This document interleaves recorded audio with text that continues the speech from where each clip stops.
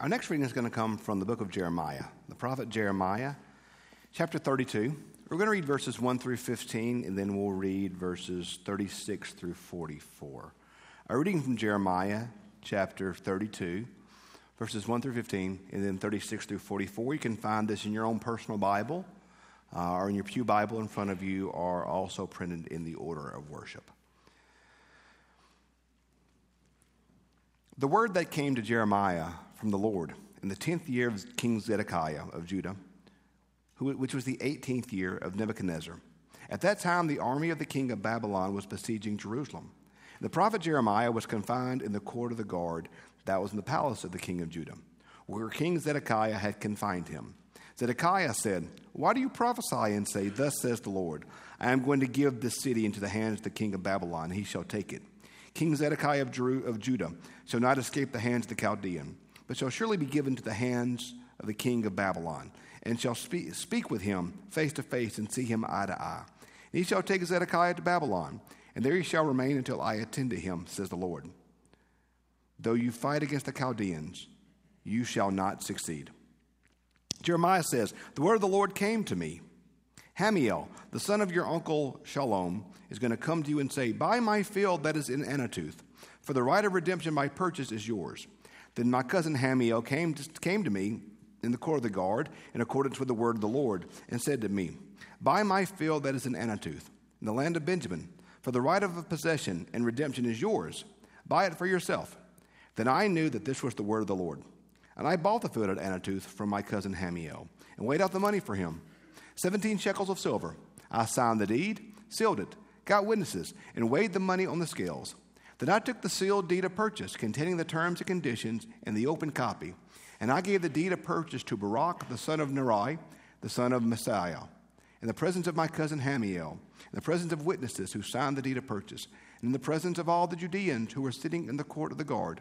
In their presence I charged Baruch, saying, 'Thus saith the Lord of hosts, the God of Israel, take these deeds, both this sealed deed of purchase and this open deed, and put them in an earthenware jar, in order that they may last for a long time. For thus says the Lord of hosts, the God of Israel, houses and fields and vineyards shall again be bought in this land.'" Then continuing to verse 36. "Now therefore says the Lord God, the God of Israel, concerning this city of which you say it is being given into the hands of the king of Babylon by the sword, by famine, and by pestilence. See, I'm going to gather them from all the lands which I drove them in my anger and in my wrath and my great indignation. I will bring them back to this place, and I will settle them in safety. Then shall they be my people, and I will be their God. I will give them one heart and one way, that they may fear me for all time, for their own good, for the good of their children after them. I will make of them an everlasting covenant, to never draw back from doing good to them. And I will put the fear of me in their hearts, that they may not turn from me. I will rejoice in doing good to them, and I will plant them in this land in faithfulness, with my heart, with all my soul. For thus says the Lord, just as I have brought all this great disaster upon my people, so will I bring upon them all the good fortune that I now promised them. Fields shall be bought in this land of which you are saying is a desolation, without human beings or animals. It has been given to the hands of the Chaldeans. Fields shall be bought for money. Indeed shall be signed and sealed in witnesses in the land of Benjamin, in the places around Jerusalem, the cities of Judea, and all the hill country, and the Shephelah, the Negeb. And I will restore their fortunes, says the Lord." This is the word of God for the people of God. Thanks be to God. As y'all know, I'm a big fan of science fiction, of Star Wars and the Lord of the Rings and things such as that. But another one of my favorite science fiction shows is one you may or may not be familiar with. I always loved Doctor Who. I don't know, and Doctor Who, for some of you, that was that really cheesy and corny British show that came on PBS on Saturday nights with really bad sci-fi and really bad graphics and all that type stuff. And it's corny and it's cheesy, and I love it. I love Doctor Who. I love the old ones with Tom Baker. I love the new ones. We watch it as a family together. It's just a great TV show. Love Doctor Who. I've actually got Holly watching it. She didn't like any of that stuff. So it's a great show. Now here's the thing. I'm describe a plot to one of the episodes, but I can't explain what's actually happening because A, it's too complicated, and B, if you say it out loud, you sound like you're crazy. So here's what you need to know. In this episode, the doctor, he is in prison, and basically he's stuck in a time loop. What happens is he gets transported to this prison, and he runs from this bad guy who's going to kill him. And he gets away from the entire episode. And finally, after he gets away from the bad guy, he comes to this giant wall that's made of pure diamond. So he's running from the bad guy. He finds this giant wall made of diamonds, and he punches it. Boom. Then the bad guy kills him. But suddenly, it's a time loop. He starts back over again. So he runs from the bad guy. Finds the wall of diamond, punches it. Boom. Bad guy finds him, kills him. Over and over and over and over. For 2 billion years. 2 billion times. He does the same thing. And 2 billion times, he punches the wall. Boom. He screams. The bad guy kills him. Over and over and over and over. Not a single one of those punches did anything but bloody up his fist. Not a single one did a thing. But after 2 billion times, that last punch, when he punched it, it broke through the wall. He was free. No one punch did it. 2 billion punches. The combined effort, the combined impact of those 2 billion times over and over and over and over. And each one, when brought together, went through a wall of diamond and gave him his freedom. Took every one of those 2 billion punches for 2 billion years to set him free. No one punch did it. The combined effort did it. Today's text is a text that I've been wrestling with for a long time. It's such an interesting text. What's happening in this is Jeremiah is a prophet. And if you've been following our Rooted in Christ readings these last few weeks, we've talked about the prophets. And you have to understand that, remember, in the Old Testament, a prophet, we hear prophet and we think future teller. We think a prophet's going to tell you who's going to win next year's Super Bowl. That's not what prophets are in the Old Testament. I mean, there is a futuristic element to them. We see Jeremiah speak of the future. We see Isaiah point to the birth of Christ. We see prophets speak to what's going to happen in the future, but that really isn't the job of a prophet. The job of a prophet is to speak the word of God that God has in that moment. And if you often see the prophets, their primary concern is not speaking towards a future thing, but their primary concern is speaking towards what is happening in that moment. And that's what's happened in Jeremiah. We start off with this story, the scene, and Jeremiah's in prison. Well, why is he in prison? It says he is imprisoned in the court of the king, of the guard of the king. He's in prison. He can't get out. He has some freedom because we see him get a visitor, but he's in prison. Well, why is he in prison? This is why he's in prison. Judah, the southern kingdom, is at war with Babylon. Babylon's the big bad bully of the area. They're the big country. They're conquering everything. They're taking over. And now Babylon, led by Nebuchadnezzar, is coming to Israel. Like they're coming to Judah. They're going to attack Judah. And Babylon's huge. They're the biggest country in that part of the world. And Judah is a pretty small country. It's not that big. So here comes big bad Babylon coming into town. They're going to conquer everything. And the king says, "We got this, guys. Chill." Paraphrase. I don't know if it's actually chill in Hebrew or not, but that's what he says. We got this. Chill. We got this. This is what Jeremiah says. No, we don't. The king says we're going to win. He's lying to you.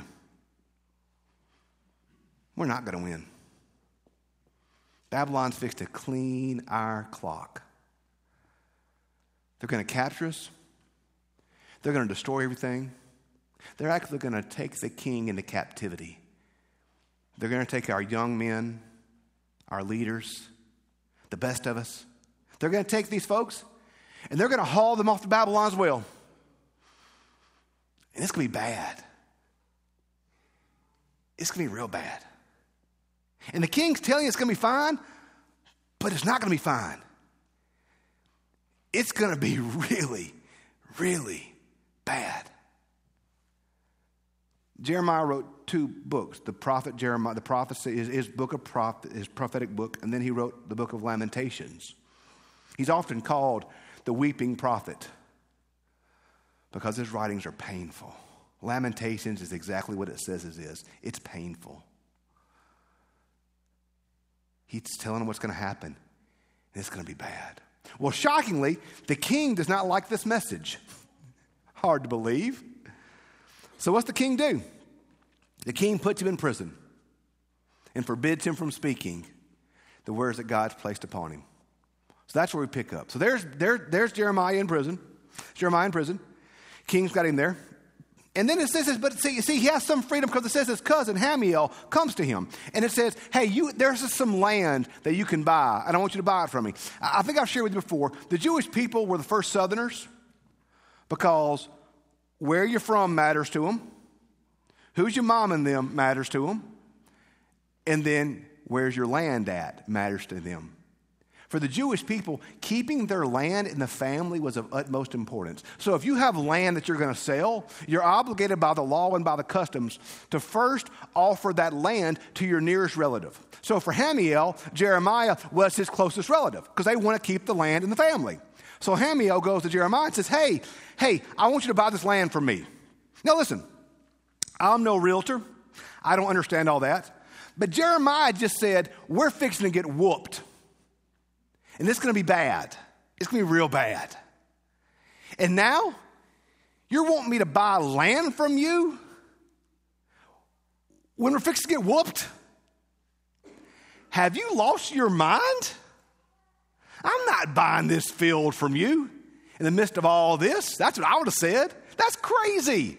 Why would I buy this field from you when Babylon's fixing to blow our doors open, kill us all, and take a bunch of us off? And you want me to buy this land?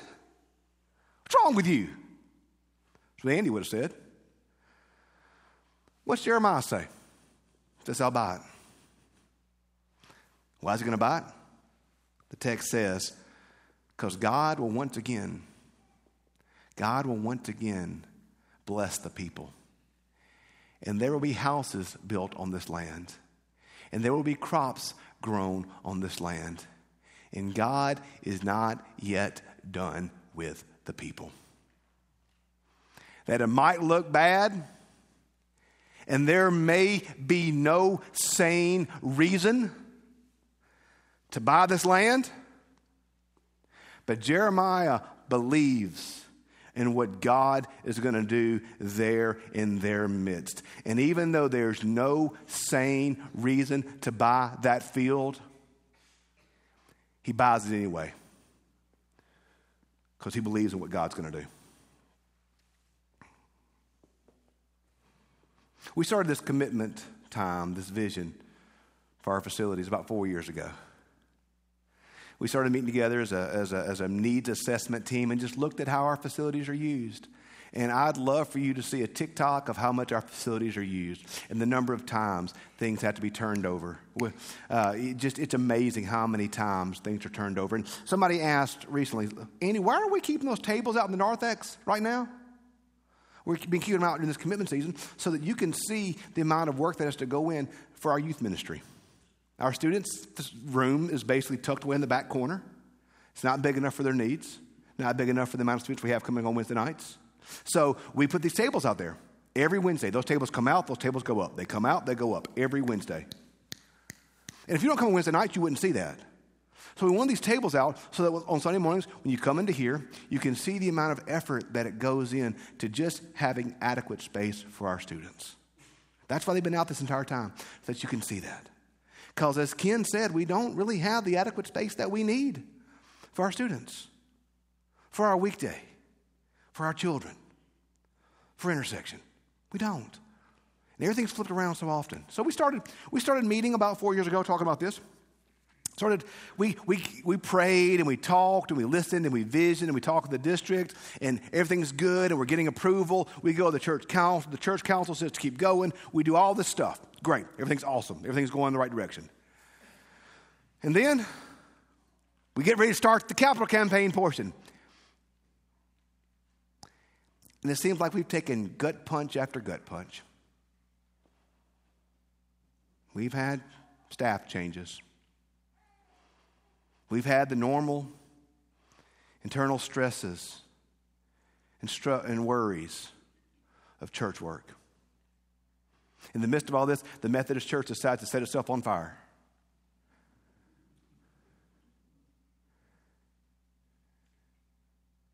And I'll be very honest with you.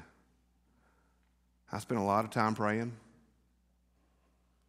and I've cried a lot of tears. I said, Lord, it's not worth it. It'd be a lot easier to quit. It'd be a lot easier to just quietly put this away, put it off to the side, and act like none of this ever happened. That would have been by far the easiest option. Frankly, that's kind of what I wanted to do, to be honest with you. Like, Lord, why are we even, But he wouldn't let that passage out of my mind. He would not let that passage out of my mind. Yeah, everybody thought Jeremiah had lost his dadgum mind. Because there he is buying a field right as Babylon's at the door. But he believed in what God was doing there and what God was going to do. Yeah. Maybe I've lost my mind. Maybe I'm crazy. Maybe all of us are crazy. But I believe in what God is doing here. And I believe in what God wants to do here. I believe in this church. I believe in the vision of this church. I believe in who this church is, who this church is going to be, and who this church is going to be in the future. I believe in what God's going to do here in this place right now and in the days to come. I don't care what people think. I don't care what people think we're crazy. It doesn't matter. We're going to buy a field. Because we believe in what God is doing here in this place and what God is going to do in this place. I have seen lives changed here. I have seen students grow here. I have seen children grow here. I have seen college kids come back and give. I have seen this church send people after people to missionary efforts, to Honduras, to Madcap, to everywhere. I have seen how this church lives out the gospel. And yeah, maybe it'd be easy to give up on it. Maybe it'd be easy to walk away. Maybe it'd be easy to quit. But I'm going to buy a field because I believe in what we're doing here. I believe in who we are and what we can be and what we're going to be. Maybe it's hard. Maybe it's a challenge. Maybe it's not worth it. Maybe I'm wrong. But I'm going to buy a field. Because I believe in what God's doing and what God wants to do and what God will do here in this place together as his people. I got a text the other day from one of your former pastors. Bishop McAlilly texted me. Said, Andy, I know it's not much. For the next 3 years, Lynn and I want to commit this much to your building campaign. Because we believe in that church. We believe in what that church has done in the past. We believe what God's going to do in the days to come to St. Matthew's. Now here's the thing. This is not something that any one of us can do. There's no one person in this church that can fulfill this vision. But just like the doctor, every punch matters. No one person can do it alone. No one family can do it alone. No group can do it alone. But together,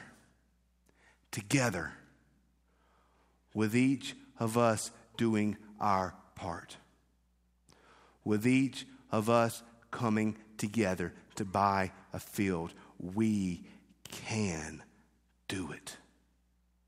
We can do this together as his people in this place, in this moment.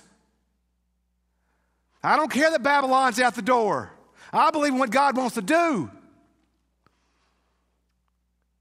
And I'm going to buy a field. I'm going to buy a field.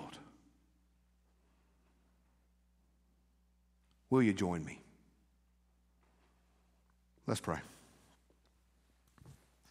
Gracious God, we thank you for what you have done in this place, oh God, and what you long to do in the days to come. God, we ask you now to give us grace to be obedient to you in all things. We love you so very much, and you are so good to us. God, help us to be obedient in all of our ways to your call. We love you. We ask in Jesus' sweet and holy name. Amen.